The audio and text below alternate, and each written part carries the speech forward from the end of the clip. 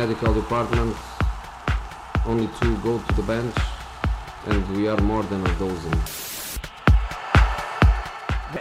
You don't train, you only recover. That's a situation. Preparation, hard work, confidence in overcoming those difficult moments. Today we're still outside Liverpool and we are going to the first part of the medical test.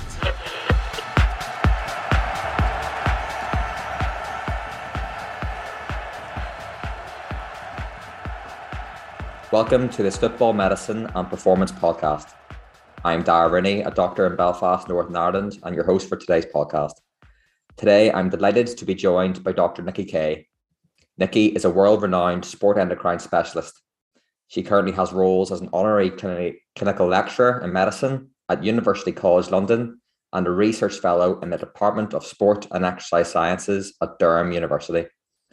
Nikki has gained extensive clinical and research experience in both endocrinology and sport and dance medicine involving elite athletes, professional ballet dancers, and young aspiring athletes. She has a particular interest in menstrual cycle hormone monitoring and has conducted research into the energy availability status of professional female footballers, as well as writing the health for performance BASM educational research on relative energy deficiency in sport. So thank you very much for joining us today, Nikki. Thanks for inviting me. Looking forward to the discussion. Today, we're going to discuss your recent work focusing on the energy availability status of professional female football players. But just following off from the intro, it seems like you have quite an extensive background. So if you wouldn't mind just giving our listeners a bit of an insight into that and how you became interested in energy availability status in females. Well, I suppose I have to declare a personal interest. As a youngster, I was very much into sport and for me particularly dancing. And I realized, and it happened to me, that it's, if you're training hard, and especially in some sports and things like dance, where there's also an aesthetic demand, I realized that it's very easy to slip into low energy availability. And in women, that will be manifest in terms of problems with menstrual cycles, etc. So I kind of realized that this was happening, and this is obviously a long time ago, because as I said, it's when I was young, so which sadly is a long time ago. But anyway, but that was my sort of initial realization. And so I also came to realize, or my objective was, by studying medicine, I would try and, when I say fix this, that's probably a little bit too ambitious, but we'll look into this in more detail in order to improve the situation, because, we don't want athletes of any level, whether they're professionals or amateurs or what, we don't want any athletes running into this situation, because it has adverse effects on their health and ultimately the performance of whatever sport or exercise they're trying to perform. So that's really the gist of why I particularly focused in on this.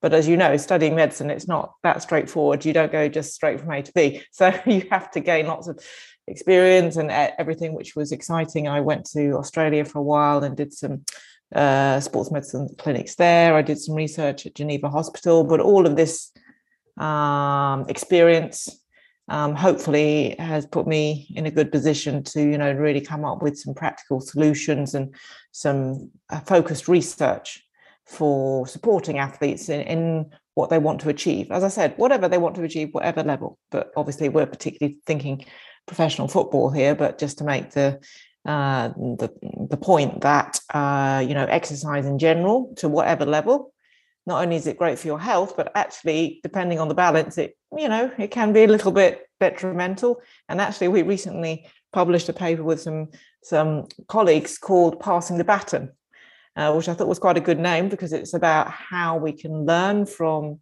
athletes and what effects exercise has on the endocrine system, hormones, and then we can also translate that back to patients and vice versa. What we learn and see, doing endocrinology in the NHS, you can actually also apply that to athletes. So it's a two-way thing. Anyway, so that was quite a long ramble, but I hope you get the gist that from there, I'm very passionate about exercise, sport, and hormones. Sure. And you mentioned female footballers there, and I guess they're well documented to be at risk of low energy availability and the adverse health and performance consequences of relative energy deficiency in sport or RED-S. Can you give our listeners a bit of an insight as to why female footballers are at such high risk? Well, maybe we should just go back a step, do you think, and just sort of clarify if people are unfamiliar with low energy availability RED-S, just a quick resume of that. So obviously, as human beings to stay alive and to exercise, to move, we need energy, obviously, from our food. But if, in very simplistic terms, just the sort of absolute science of it, if you're not taking in enough energy to cover your basic requirements for just to stay healthy, because after all, it takes a lot of energy even just to lie in bed all day. If you haven't got enough energy to cover that, just staying healthy, staying alive, and on top of that, the energy demands from exercise training, then you're going to end up in a situation of low energy availability. So there isn't enough energy to cover all these demands. And the body actually prioritizes movement. So it will look to save energy, go into eco mode in some aspects of physiology that require energy. And that's what we mean by the adverse health effects. So in the case of a female, in the case of a woman, the body might try and save energy by switching off her menstrual cycles, for example. That's a sort of an obvious example. And then also it has a knock-on effect on performance. And this is what RED-S describes. RED-S, relative energy deficiency in sport, is a syndrome describing the adverse effects of low energy availability in terms of health and in terms of your performance. I think that's really important to stress, because athletes, single-minded, it's like, listen, I'll put up with some injuries and whatever, so long as I can get to, I can play the match next week, then I don't mind. But actually, if you explain to them that it's not just these health effects, it's the effects on adverse effects on performance, they won't be able to perform to their best. That's really the crucial message to get out about RED-S, I think. So that's what RED-S is. And what about the professional female footballers? Are they at risk or not? Well, I have to say, initially, there was some, not debate, but I suppose the focus was more on what you would maybe associate with the type of athletes who develops RED-S. So ultra, endurance ones, marathon runners, the ones that have to be lightweight, also aesthetic sports, like I mentioned, rhythmic gymnastics, dance, for example. So although, of course, footballers, training load, yes, of course, we know is high, but maybe there was an argument. Maybe actually it's not so much aesthetic in that sense. I mean, it is beautiful in the sense of all the, the tactics and the formations, but what the footballer looks like doesn't really matter, right? So long as they've got the skills and the football intelligence or whatever that is. However, from our research, we found that slightly surprisingly, actually, yes, female footballers can be at risk.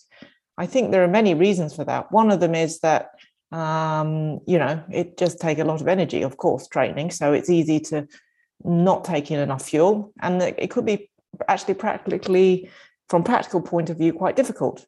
If you're away matches and all this sort of thing, your heavy training schedule, it's like, well, when are you actually going to eat? It's just physically difficult to get in the food. That would be in a situation of unintentional low energy availability, because it's just the practicalities, it's quite tricky. But I think even maybe intentional, where the athlete is intentionally restricting what they're taking, because unfortunately we have to accept or appreciate that, there is a pressure in society in general, especially for women, I would say, to look a certain way and whatever. And when I was giving a presentation at Barca last year, someone said, well, actually, yes, maybe in order to get endorsements to boost the salary, sadly, women's salary in sport, we're getting a little bit political now, right? Doesn't quite equate to the men's. And so actually, maybe there's an element of that. So there are lots of different reasons why RED-S, I think, we're seeing this in female footballers. That's really interesting, Nikki. And you mentioned your study that you conducted with Dr. Eddie Craghill of Manchester United and Gavin Francis. Can you give our listeners a bit more of an overview of what the study entailed and why it's so important for elite female footballers? Well, first of all, thanks to my colleagues, especially Dr. Eddie, as you mentioned there. We started to work together because I was giving a talk in Manchester about Reds. And then he approached me afterwards and asked me, what do you think in footballers? You know, do you think this is a problem? And I said, I don't know. Let's find out. So what we did, we put together, there were various strands to the study. The first one was to make a questionnaire. There are some questionnaires out there that listeners may be aware of to try and pick up athletes at risk of low energy availability. And for female athletes, there's a thing called the LEAF-Q, low energy availability in females questionnaire. And obviously that's well accepted. That's great. Alan Menlin's research team in Denmark developed that. So that's great. But the only drawback of that is that it's not sport specific. And so I had some experience with dancers. I designed a questionnaire, a dance specific questionnaire, which was a little bit more, had a little bit more content based on the LEAF-Q, but adding some extra detail about training loads, attitudes to body shape, attitudes to food, of course, menstrual history, etc. So I'd already had an experience of that in the dance field. And so what we set about doing was using that as a basis and adjusting it to be specific for football. So rather than asking about hours of dance training in the dance studio, we were asking about training load in terms of, you know, how many hours on the pitch, strength, etc. But other than that, actually, the questions were quite similar. So we can compare truly across sports. And this is becoming more and more of a thing, to try and use questionnaires that are sport specific with a sort of a standard panel of questions and a standard scoring system. So we can truly compare and answer the question, are footballers more at risk than dancers, for example? So the study, we asked the participants to complete the questionnaire and then also followed up with a few questions. We know that questionnaires, sometimes, you know, people can be a little bit reticent putting down what they truly think or feel and what's expected, but that's the advantage of being an independent researcher. You see, I mean, I go in there and it's like, listen, I'm just doing this independently. I've no opinion of what's said. Anyway, so the questionnaire, and then the really exciting bit was to look at the health of the female hormones. So an obvious sign that female hormones are working in a good way, healthy, is for a woman having regular menstrual cycles. So that's obviously a really good starting point. It's what I call the barometer of internal hormones. If you're having regular cycles, this is, by the way, assuming you're not taking any form of hormonal contraception, then that's a very good starting point. But it's a very blunt tool because you can still have menstrual cycles, but actually the hormones might be a little bit dampened down. So there's a thing called anovulatory cycles, for example, or subclinical luteal phase cycles, where the hormones are doing something and you get a menstrual period, you get a bleed, but actually you haven't done the full range of hormones. In other words, you haven't ovulated, you haven't produced the progesterone. But you wouldn't know that because you just have a period and it's like, well, one assumes that it's all okay.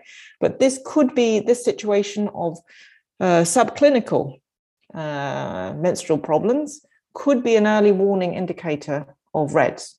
Because by the time your periods have stopped entirely, then it's pretty obvious. You don't really even have to have a medical degree to know that that's not quite right, and that there's definitely low energy availability, and the female athlete pretty much certainly got REDS.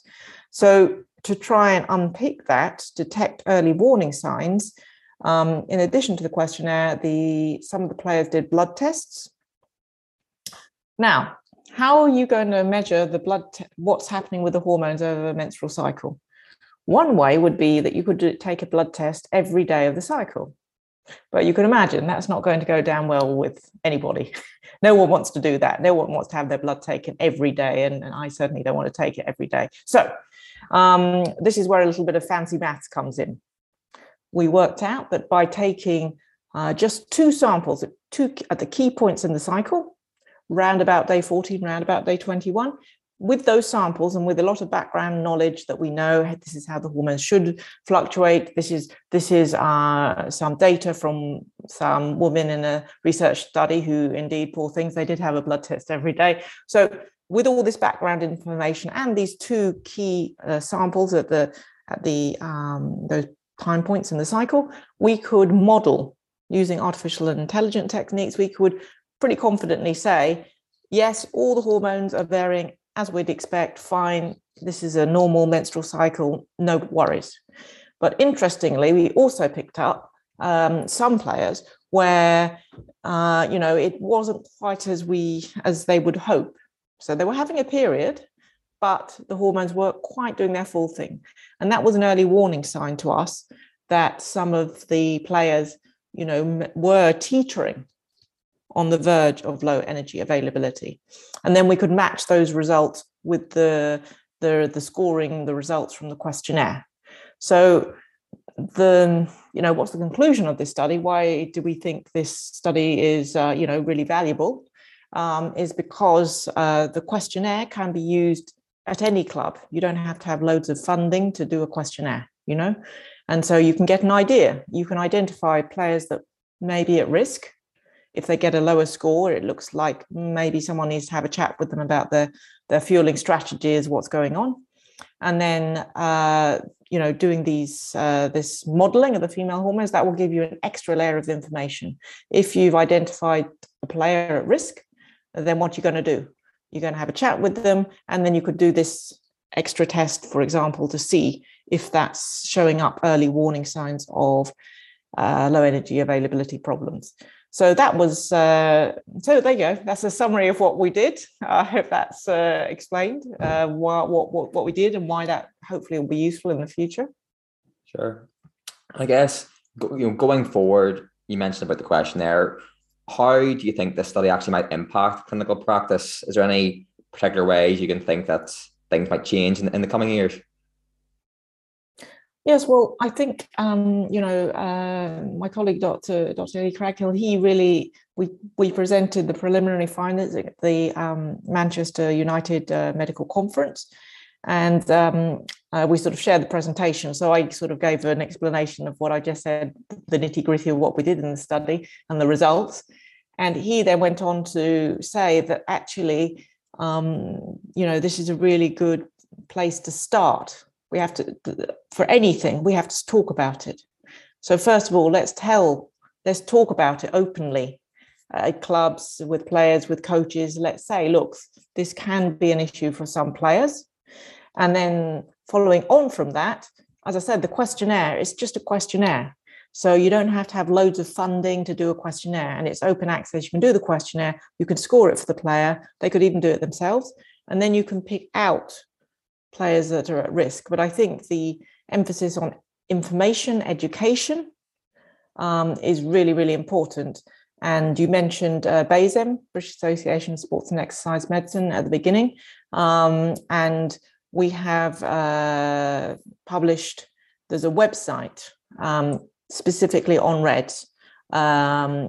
It's called health4performance.co.uk. And on there, there's some information for athletes, coaches, healthcare professional, with the references from various research papers, etc. And so I think in practical terms, you're saying, so what? Where do we go from here? And I think it's providing information and education to athletes and coaches so they know that this is happening. We have to accept this is what's happening. And we need to do everything we can to provide reliable information and also practical solutions. How to, number one, avoid this. So more information, education about nutrition, et cetera, but also, how to detect those that are at risk. Because by the time, it makes me sad, every time I see an athlete who comes and sees me and their periods have stopped for 2 years and they hobble in with a stress fracture. And it's like, this could have potentially been preventable 2 years ago if the athlete, number one, had known about RED, or if someone had picked up the warning signs that something was amiss, you see. So that's really, I think, the way forward. Prevention is always better than cure, right? Sure. And do you have any, practical advice for coaches or staff? You mentioned the education there. And is there anything that coaches and staff can currently do to decrease their player risk of relative energy deficiency in sport? I mean, listen, coaches are obviously very experienced, and so they're the ones that see the athletes, on the pitch training. So they've got an excellent eye and understanding of individual players. And so if the coach notices that a player either is just a bit off, or just looking really tired, or something's not right, then actually, the coach, that could be a sign that the coach could pick up on. It might be that the coach isn't, comfortable with discuss going into the ins and outs of periods, but at least just asking a question or saying, are you okay? I've just noticed you're not so good, just wondering about your periods. And then if the player wants to discuss, obviously, that side of things, then, appropriate referral to, a physician that can talk the details. So I think the coach, the eyes and ears, really, of picking up the players that they're concerned about, that, they might not be able to put their finger on it, because often you can't. It's just something not quite right for that person. And so I think coaches have a good, important role there, but also the athletes. I understand that athletes, they want to perform, they don't want to sort of jeopardize their selection and things. I also appreciate that, but also athletes as well. You want to be the best athlete you can. So if you know in your heart of hearts something isn't right, either your coach or certainly seeking out some sort of advice, or, like I said, going to the Bayesian website so you can inform yourself and understand what's going on. It might not be REDS. It might be simply that you haven't been taking your vitamin D supplementation, by the way, and that's why you're feeling very tired. But I think we should always be alert to that from the findings of our study and in other sports, that actually REDS is something that maybe we had underestimated as a problem. That's great, Nikki. Thanks very much. That's very useful advice for our listeners. And thank you very much for joining us today to discuss what is really a very interesting topic and something that's been somewhat neglected until recent years. So thank you very much for that. My pleasure. Cool. For our listeners, don't forget to subscribe to the FMPA on our Spotify and SoundCloud accounts, where you can listen to all of our podcasts. Alternatively, our podcasts are also available for free by the podcast section on the FMPA website. We'll post a link to Nikki's study with Dr. Eddie Craghill in the bio, as well as a link to her Health for Performance BASM educational resource. You've been listening to the FMPA podcast. Have a great day. Thanks for listening.